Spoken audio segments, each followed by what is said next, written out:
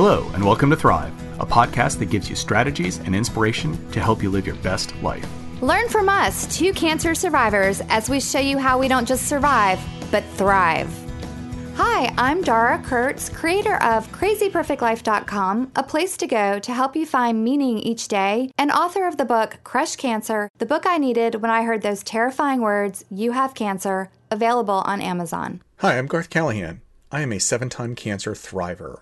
But more importantly, I am also the original napkin notes dad. I've been writing notes to my daughter Emma and sticking them into her lunch ever since kindergarten. We are so happy to introduce you to one of our favorite author friends. Rachel Macy Stafford is a writer with one goal: to help people choose love as much as humanly possible.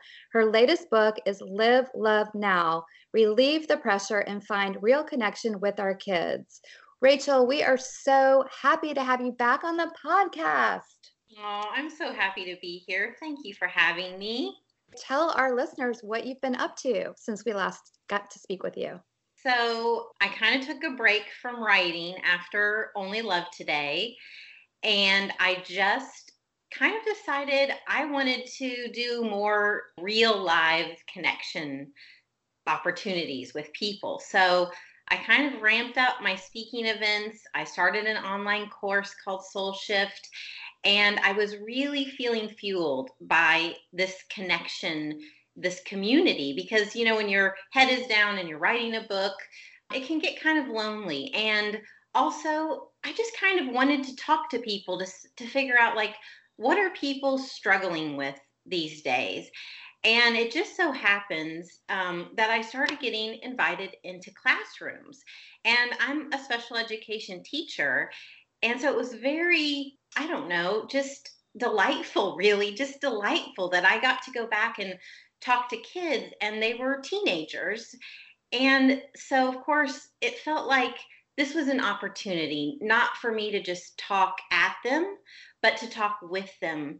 And what I found was really enlightening. And I did an exercise after I shared a lot of honesty about my own journey, my own struggles. I asked them a question. If you could give the world one message, what would it be? And then I would pass out index cards. And it was so interesting because I didn't really have high hopes that they were going to, like, pour out their hearts, you know, because I'm like, I'm a stranger. But it was almost like they had been waiting for someone to ask them that question. And it was just undeniable after doing this 3 or 4 times that I was getting some information that really needed to be shared.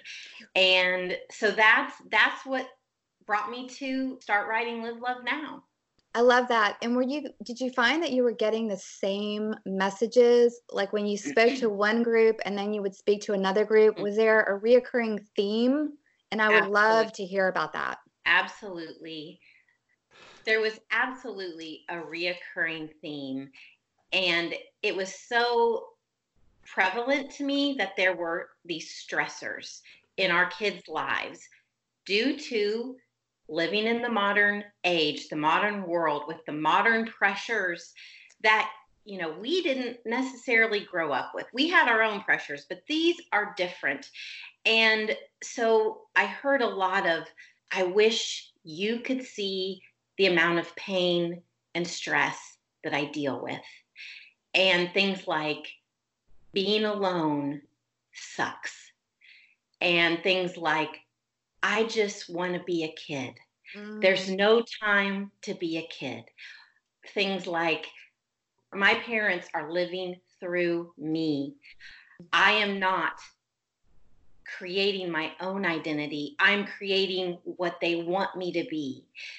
So basically, there were like these 6 really strong themes that emerged, and those became my chapters so that we could really delve in to each stressor. And, you know, what I found was these stressors that our kids are describing are stressors we are all dealing with. And there's just no more powerful way to get through these stressors, to learn how to cope with them, than by doing it alongside our kids. So this book is going to help us with connecting with our kids, but we're also going to be connecting with our own hearts. We're going to be doing some healing that is necessary, because you can't be a healthy guide, a healthy role model, a healthy companion on this journey if you don't deal with your own stuff. I love that you said that. So Rachel has 2 daughters. And how old are your daughters now? 13 and 16. Okay. Oh, how fun. Yeah. Yes. And I mean, Exactly. it is fun. I mean, it is beautiful, all with the ups and downs. Everyone here, like I have 2 daughters, Garth has a daughter. So, I mean, I love that we all kind of share that. But Yeah. you've been really open and honest with your daughters about your personal struggles. And when you intentionally did that, you sort of saw a shift in your daughters. Can you talk a little bit about that? I think that's really powerful. Yes. When I decided to kind of like come clean with Natalie, my oldest, it was interesting because I told her, one of the first things that I had told her honestly, that I'd never told anyone else, was that I was mean to myself inside. And that being mean to myself often rippled out, and then I was mean to her. And I told her, I don't know how, but I want to change.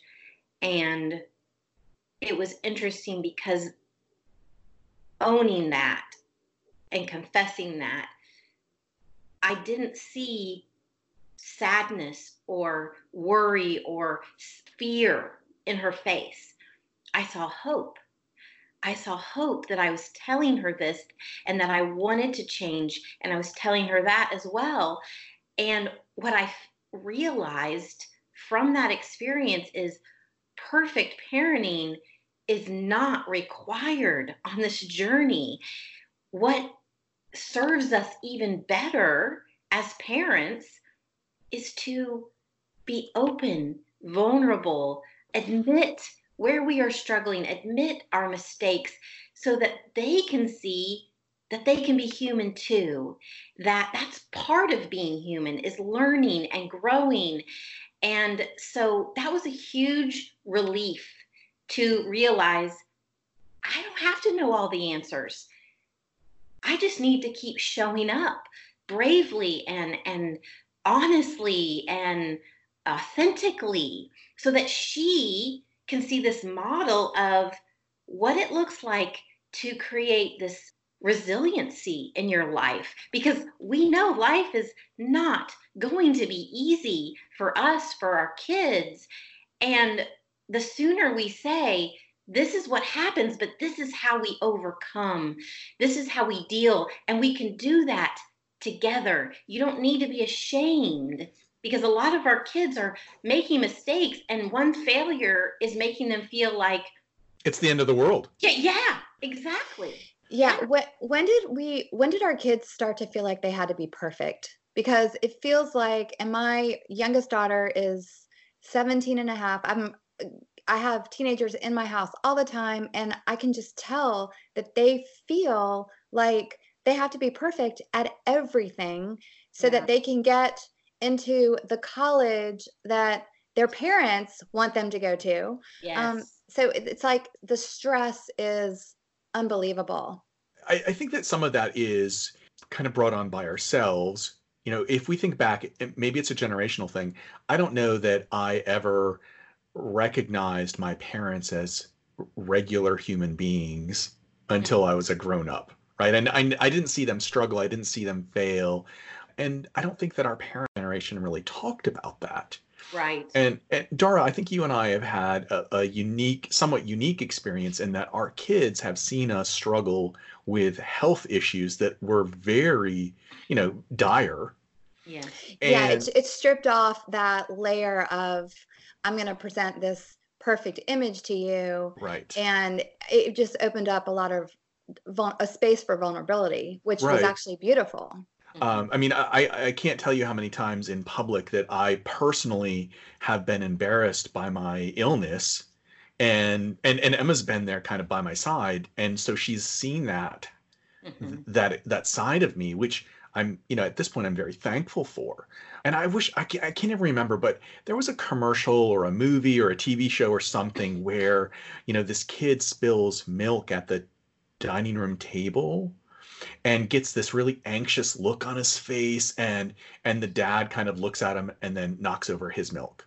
Yeah, I love that. Oh, Right. Yeah. And so, that experience takes away the anxiety that the child has of making a genuine mistake, which every kid makes.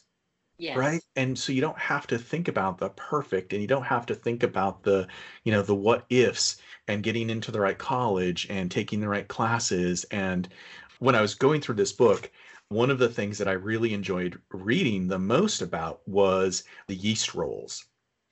And there were a couple of things that I took away from that, because I know that it's a mindset where Tell the listeners a little bit about that. Yeah, so I'll actually let or Rachel. Yeah. Yeah. Oh, well, real quick, Natalie, she was probably 15 at the time. I'm out taking a walk and I get this text. She's decided she's going to make yeast rolls for her dad's birthday. And of course, I'm quickly just thinking about my own self, and I'm like, oh, that is just a waste of time. Yeast rolls are so hard. I just cleaned the kitchen. I'm going to have to take her to the store. I'm thinking about how is it going to affect me, And I thought about my own experience with yeast rolls, and it's not pretty, So I come back and she's already at it because Scott took her to the store, and she was just joyfully molding this big, huge mound of dough and flipping it, and flowers going everywhere. And I'm thinking in my head, there is no way those are going to be edible, And so she and I start having this conversation. I feel myself kind of opening up to her. She's like, oh, and tell me about this bread machine you used to have. And, so it was kind of like turned into this moment of connection. And she pulls the rolls out of the oven, and they are the most beautiful rolls I've ever seen, and they taste delicious. So at first I was like, oh my gosh, there I go again, kind of thinking negatively, like this isn't going to work out. But then and you were setting her up too, right? You were like, oh, whenever I made these, it was really hard, and this is a very difficult thing to make well, and it's not like you just popped open the Pillsbury tube. Exactly. Yes. And so, but I stopped myself because I thought, in the old days, the old Rachel would have said, no, you're not going to do this. Not even let her try, but sucking the joy out of everything is what I called it. But, I did, I kept my mouth shut. And what the point of the story is, we're humans. As parents, we're going to have negative feelings about things. Things are going to make us feel uncomfortable. But when we can stop and realize, okay, I'm going to surrender control. I'm going to just keep my mouth shut and let them do this for themselves, because just because I had a bad experience doesn't mean they're going to have a bad experience. So, and that can be true about all of the things that they encounter in life. We often put our own emotional baggage in there when it's not relevant. Let them live their life. Let them try their opportunities and experiences without commenting, But that's so hard to do. So if parents are listening to this right now and they're thinking, okay, yes, I definitely agree that I do that. I can see that I do that. What can they do to kind of shift? And so, recognizing it is one thing, but then how do you kind of get out of your own way and just keep your mouth shut, like you said? Mm-hmm. Well, I have a very powerful mental image that I think about when I'm feeling myself wanting to get in their way, to control, to micromanage, to dictate, to critique. That is, I imagine them standing in their first apartment or at the desk of their first job, in a college class, and they encounter a problem, a situation that has to be handled, I see them handling it competently because they have had the opportunities in the safety of our own home and under our roof to try things that don't always work out. And not because mom or dad told you how to do it. One of the things that really struck me as I researched for Live Love Now was so many college admissions counselors and people who worked with college students, like Julie Lythcott Hames, who wrote a book called How to Raise an Adult.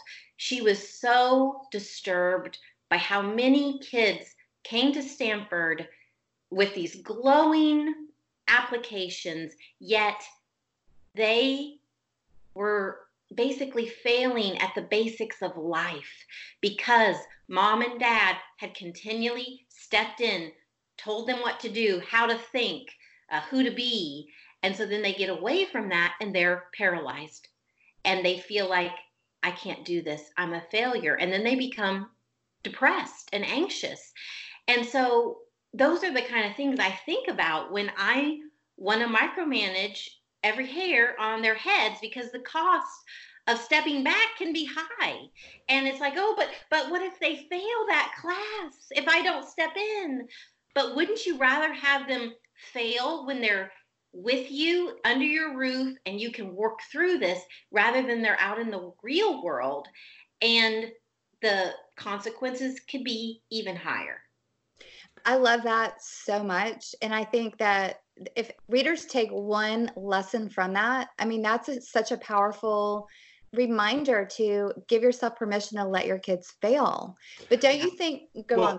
And so that's actually something I wrote down in my notes, is that, we need to let our children learn from failure. But then I wrote a second sentence, which is we need to let our children learn from success, right? Because you can't have that risk. Yeah. Right, you have to learn how to succeed. I feel like we've been talking about this so much lately. I know, but you have to have that risk of failure.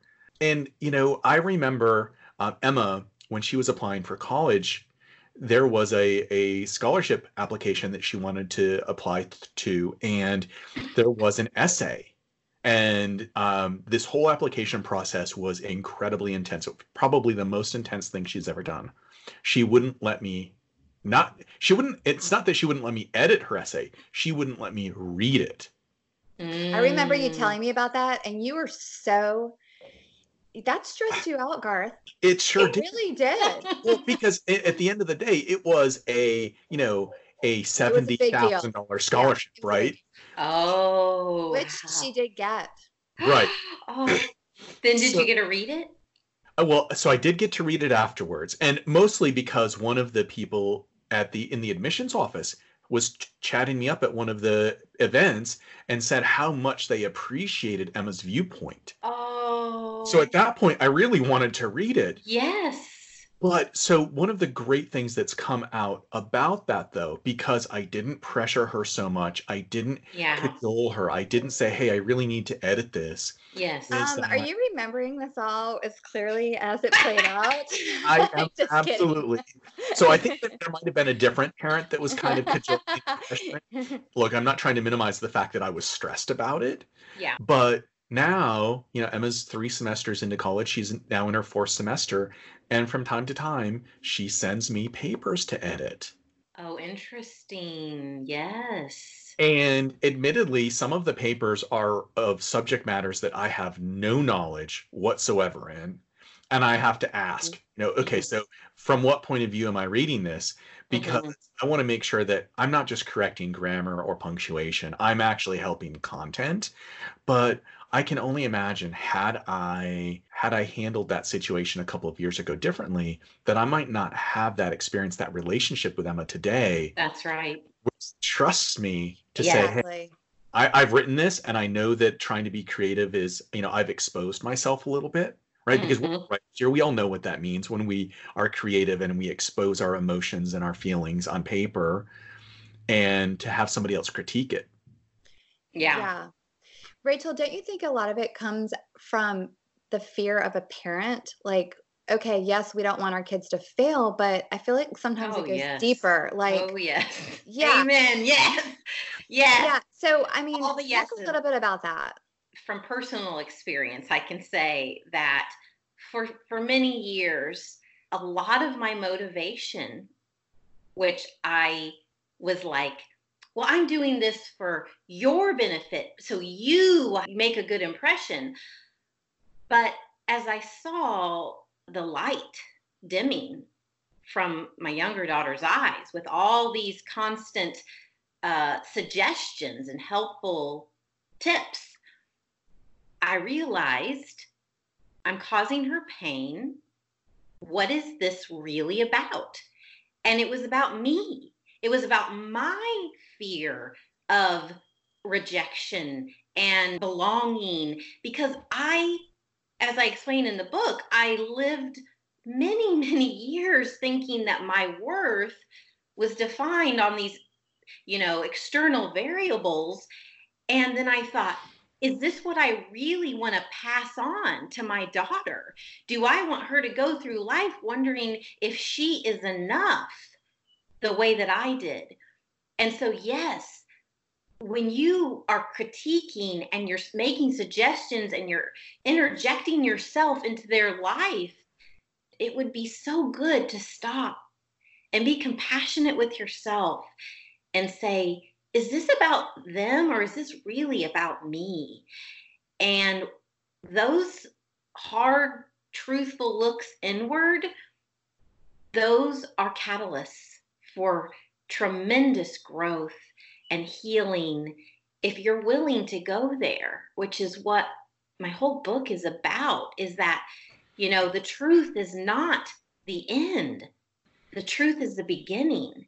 And when you know the truth, and those truths that I read on those index cards, those were hard truths to read.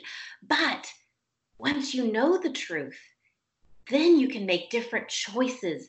You can begin to look at things in a different perspective. You can use different words that then don't pass on those damaging beliefs that we carried through our whole lives. We do not have to pass them on to our kids. I don't know why my brain went here, but did your kids ever have like crazy pajama day at school? Yes. Okay. Absolutely. So, how did we treat our kids that day? Right? We didn't look Mm, at them and say, "Oh my goodness, look how silly you look. You can't yeah. wear this to school. You can't do it this way." Yeah. We actually just encouraged it because that's how everybody was behaving that day. But Yeah. what if we kind of treated our kids like that in everything that they do? Mm. Right? Instead of projecting ourselves onto them, because of course we would never wear crazy pajamas to work. Well, Dara, you We- might, but I wouldn't go into the office wearing crazy pajamas or my bathrobe. Yes. But if we revel in our children's uniqueness and their own abilities and encourage that as opposed to, projecting our own inadequacies upon them, Yes. how much more joy would our kids have each and every single day? And imagine if it wasn't just three people, but it was like our society that Mm. embraced acceptance of our kids for their beautiful uniqueness and just gave them the freedom to lean into who they're supposed to be, the best versions of themselves. Hmm. It could be a game changer in terms of how they feel about themselves and their ability to do incredible things with their lives. Well, and yes, you've tapped into that piece of acceptance. When we accept them for who they are, then they become like more knowledgeable about who they truly are deep down at their core, which indicates to them what are the things that make me come alive in this lifetime? What just sparks my light? And then to let them to go seek that out, then you're dealing with something different 10 or 15 years down the road when they are forging their own path, the one that was based on their authentic identity, And then there is joy. There is peace. You know, that piece of acceptance that you can instill in them early just sets them up so beautifully for a meaningful, fulfilling life. And that's really what we want for our kids. And it's hard not to get off track and listen to what society is saying. These things are important.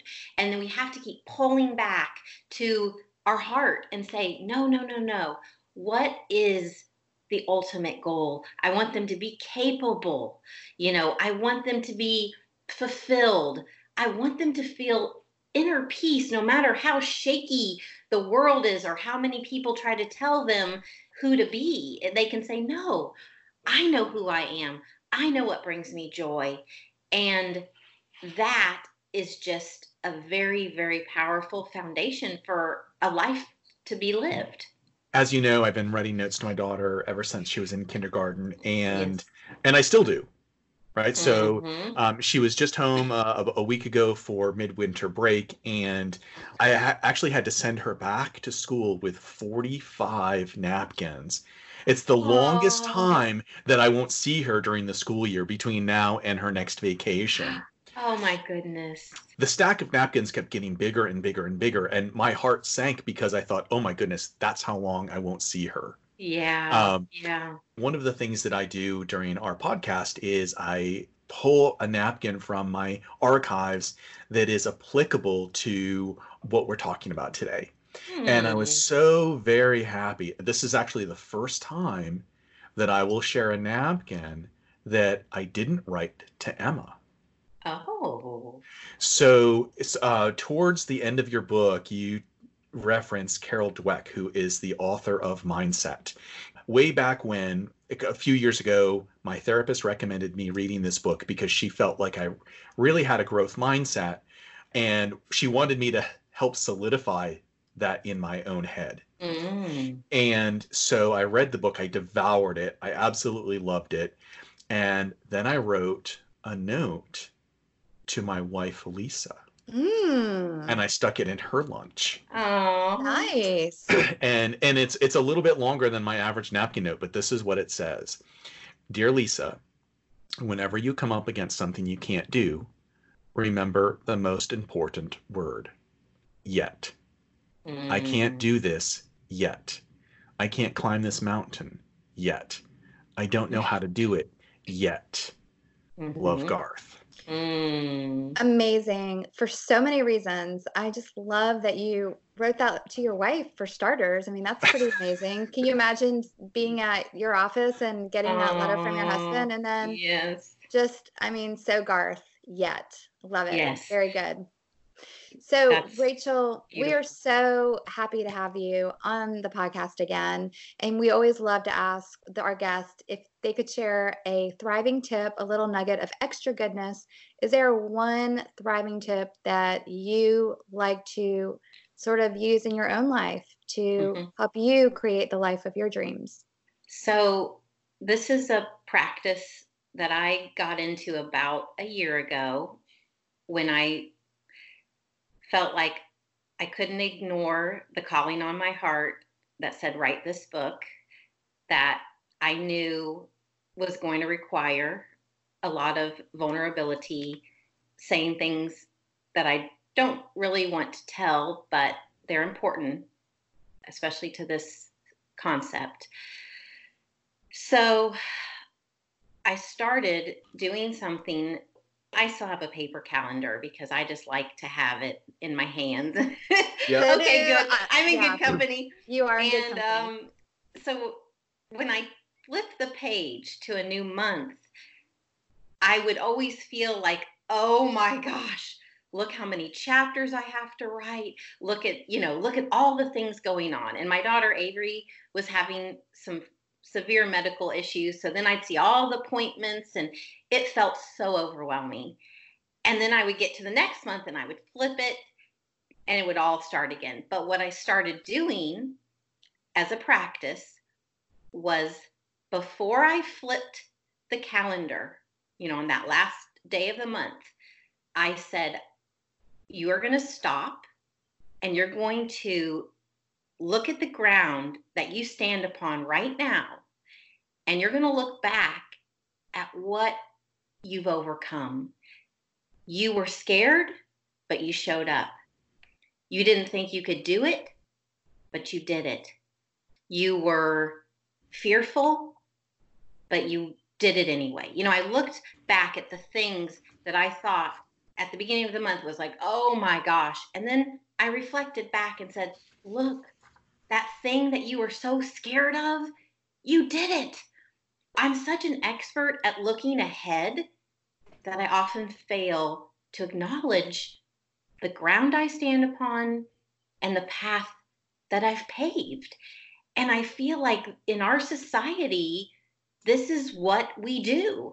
It's on to the next thing, that we don't stop and say, look at what you did. And so it's really helped me to do that every month, to stop before I turn that page over and look back and reflect and celebrate. And I think that's so good for us to do, modeling for our kids as well, and it's also a chance to say, hey, this didn't go so well. Let me assess.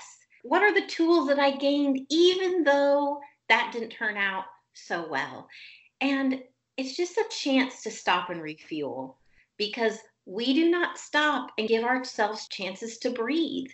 And that was the one thing that I noticed, that Avery, as she was going through a medical struggle, she would go and she would play her guitar, and these beautiful songs she would write, all centered around stopping, breathing, celebrating just where you are and not looking ahead. And so she kind of emphasized what I felt like I needed to be doing. So that's just something, it doesn't have to be the end of the month, but just once you overcome a big obstacle, please stop and recognize that. I absolutely love that. It's actually a practice I do weekly. I have it on my calendar every Friday at 4:00. And it actually says recap the week. And I do that for one minor purpose and one major purpose. Obviously, the major purpose, we've just kind of heard your side of it, which is kind of understand where you've been, what has happened, what's gone well, what didn't go well. The other reason why I do it is that from 4 to 5 o'clock, nobody can book me for a meeting at work, because I have recap the week blocked off on my calendar. So nobody can put me into a late Friday meeting. And so I do it for selfish reasons, but also it really helps me stay centered and grounded. I don't get as overwhelmed with all of the things that I still have to do, or all of the things that I didn't get done in that week. It's just a matter of, hey, what went well, what didn't go well. And I find that I have treatment on Fridays. And so I usually forget to move that back to a Thursday. And so the week after a treatment, I usually feel discombobulated for the first day or so, because I didn't recap.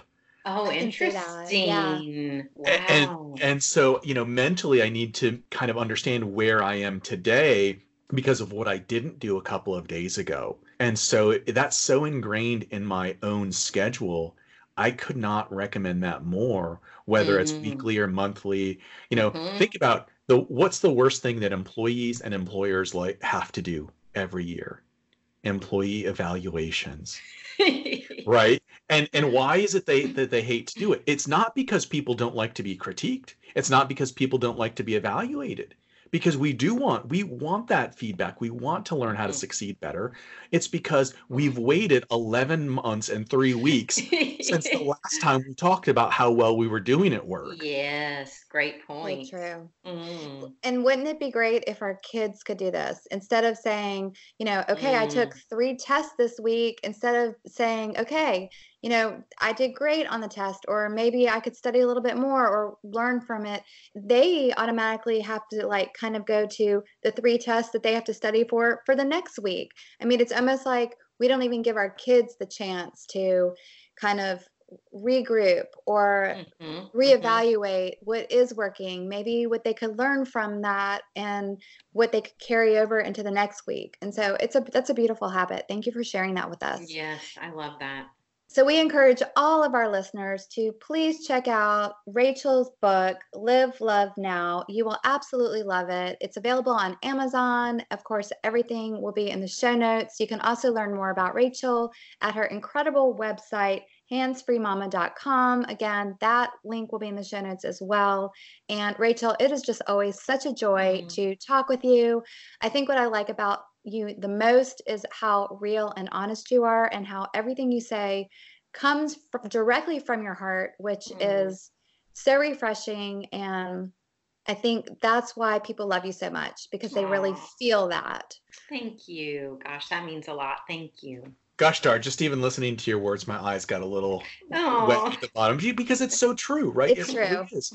And I have to say, the moment that we scheduled this, I was just so, like, my heart was filled with joy, looking forward to the day. Like, I cannot wait for this day to happen, because everything you say, it comes from the heart. It comes from the heart, and it's making everybody just better people, not better at whatever. It's how can we be better people, better versions of ourselves. Yeah, absolutely. Thank you. Gosh, that's so meaningful. I really appreciate that. And I love to talk to you two as well, because we can just be real and be honest and just, I feel like when we talk, meaningful things come because we're willing to go to those places. You know, you can't always go there with everybody, and you two are willing to go there because that's how you live. And so thank you for this opportunity. Well, it is truly our pleasure, and we can't wait for the next time. Yay! Yeah, that's right. Thanks so much. Have a great day. Thanks for listening. Thrive is created with the hope that we help you develop motivation and inspiration to make your life remarkable. You can find out more about me at napkinnotesdad.com. I invite you to get my free audio download, Reclaim Your Life, at crazyperfectlife.com, with tips and tools to help you feel your best.